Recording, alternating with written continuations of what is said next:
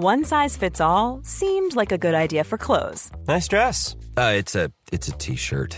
Until you tried it on. Same goes for your healthcare. That's why United Healthcare offers a variety of flexible, budget-friendly coverage for medical, vision, dental, and more. So whether you're between jobs, coming off a parent's plan, or even missed open enrollment, you can find the plan that fits you best. Find out more about United Healthcare coverage at uh1.com. That's uh1.com. Hey there, it's Michelle Norris. I'm host of a podcast called Your Mama's Kitchen. When I travel, I'm usually looking for a way to find a taste of home when I'm not at home. And one of the things I love to do when I am at home is entertain. And Airbnb allows me to do that. When I was in California recently, I rented a house that had a great kitchen. And when we were sitting around the table, we're all thinking, we're in someone else's house. Someone could be in all of our homes as well. If you have a home, but you're not always at home, you have an Airbnb. Your home might be worth more than you think. Find out how much at airbnb.com/host. A final boss should be the nexus of everything you've experienced up to that point, albeit with more explosions, more emotions, more challenge, and more frustration. We all know the classics, the Bowsers, the Liquid Snakes, the ones you talk about for the rest of time and wish you could experience again, but what about all the others? The damp squibs, the wet farts, the ones who were left holding the bag and then dropped it. Rolling credits on a bum note can hurt a game and your ability to truly recommend it, so with all that in mind, I'm Scott from WhatCulture.com, and these are 9 shockingly easy final bosses in iconic video games. Number 9. Nashandra. Dark Souls 2. When most players reach Nashandra, the encounter will be made more challenging by the fact they'll just have come out of a grueling battle against the Throne Watcher and the Throne Defender. This is the first of many problems with Nashandra. She kinda has to rely on her lackeys to soften you up. When you finally fight the Grim Reaper's wife, she's slow and predictable, swinging her scythe like an old-aged farmer and firing an easily avoidable laser beam. She can even get her scythe stuck in the ground like a Crash Bandicoot boss. In a brilliant move, From Software acknowledged how naff the whole thing was by patching in a new extra boss and ending to the game in 2015. At least this fight against Aldea kept you on your toes. Number 8. Eredin. The Witcher 3 Wild Hunt.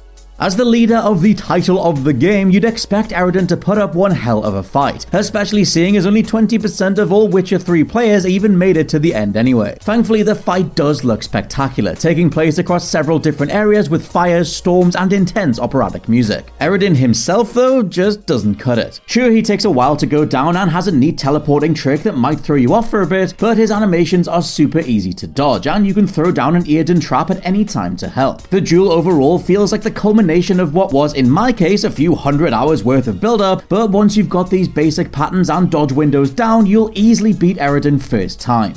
Number 7. Frank Fontaine. BioShock.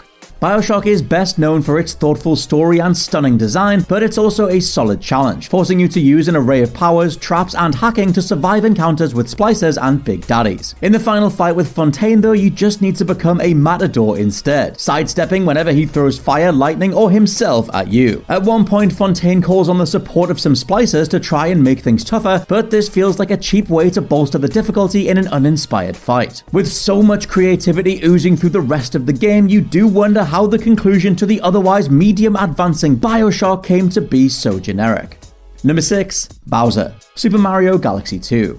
This is one of those bosses where you wish that the game had just ended a little bit sooner. The first part of the final battle in Mario Galaxy 2 is intense, explosive, and exciting, as Mario is stuck on a small asteroid while a giant cosmic Bowser floats around the rock itself, attempting to burn, crush, and blow you up. After several minutes of this, you defeat the King of Koopas, only to find that he's not done yet. This now double-tiered fight starts off promisingly, with Bowser flying through space at warp speed and Mario hot on his tail, accompanied by a gorgeous orchestral score. Although it all starts to feel like the climax of Star Fox, instead you win by throwing a load of giant boulders at Bowser, who does next to nothing in return. It's a weirdly flat way to go out, in a game many still hold up as the best Mario of them all. Number 5. The Black Hand of Sauron. Middle-earth: Shadow of Mordor. What an absolute time playing Shadow of Mordor was. Before Shadow of War buried the IP under Orc Crate microtransactions, and back when a barren 2014 meant everyone was exploring and enjoying the still incredible Nemesis system. In short, Mordor worked best as an all-out sword-swinging power fantasy where as Talion, you could take out 30 plus orcs at once, using the coolest fight choreography possible. To that end, Shadow of Mordor's mechanics just aren't cut out for one-on-one duels, something that it weirdly then relies on for the final fight against the Black Hand of Sauron. Though there is a section where you stealth kill a bunch of goons beforehand and you'll have fought your custom generated Nemesis too, actually taking down the Dark Lord himself takes about 30 seconds. Also, it's a quick time event, because video games. Number 4, Storming the Enclave, Fallout 3.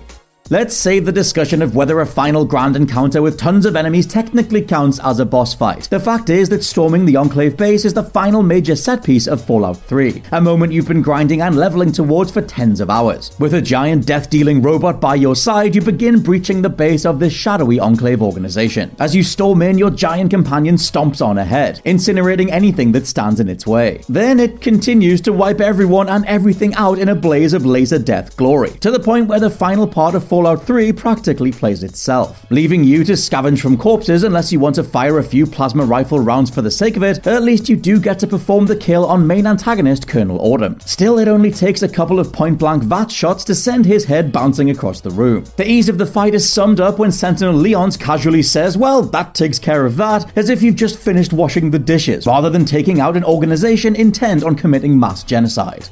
Number 3, Ganondorf, The Legend of Zelda: Twilight Princess.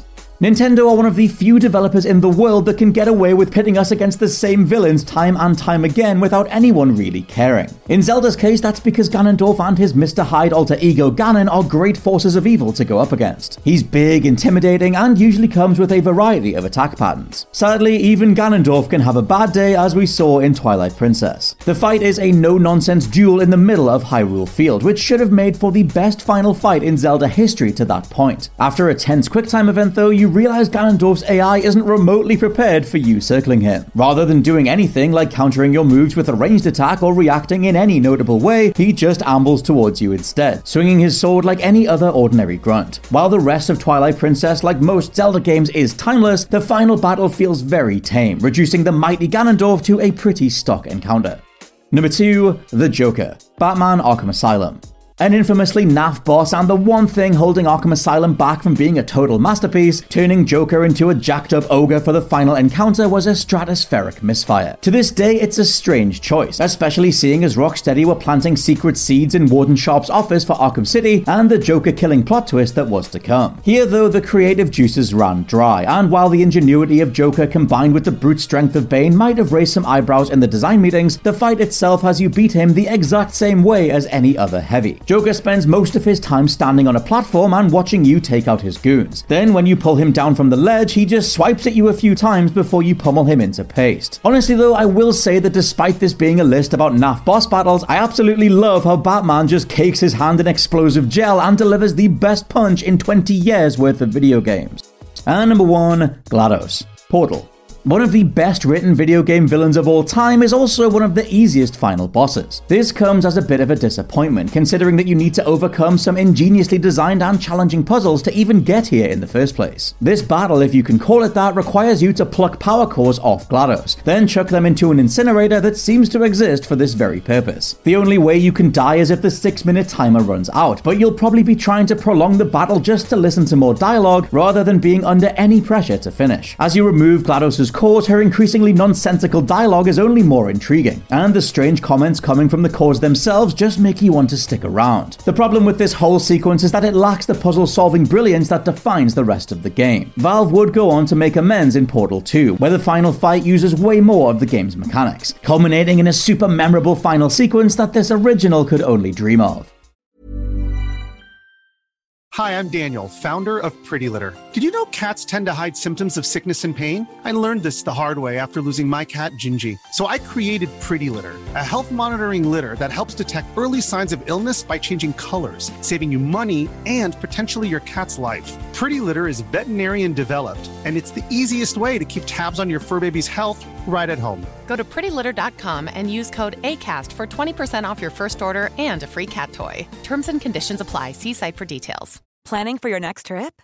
Elevate your travel style with Quince. Quince has all the jet-setting essentials you'll want for your next getaway, like European linen, premium luggage options, buttery soft Italian leather bags, and so much more. And is all priced at 50 to 80% less than similar brands.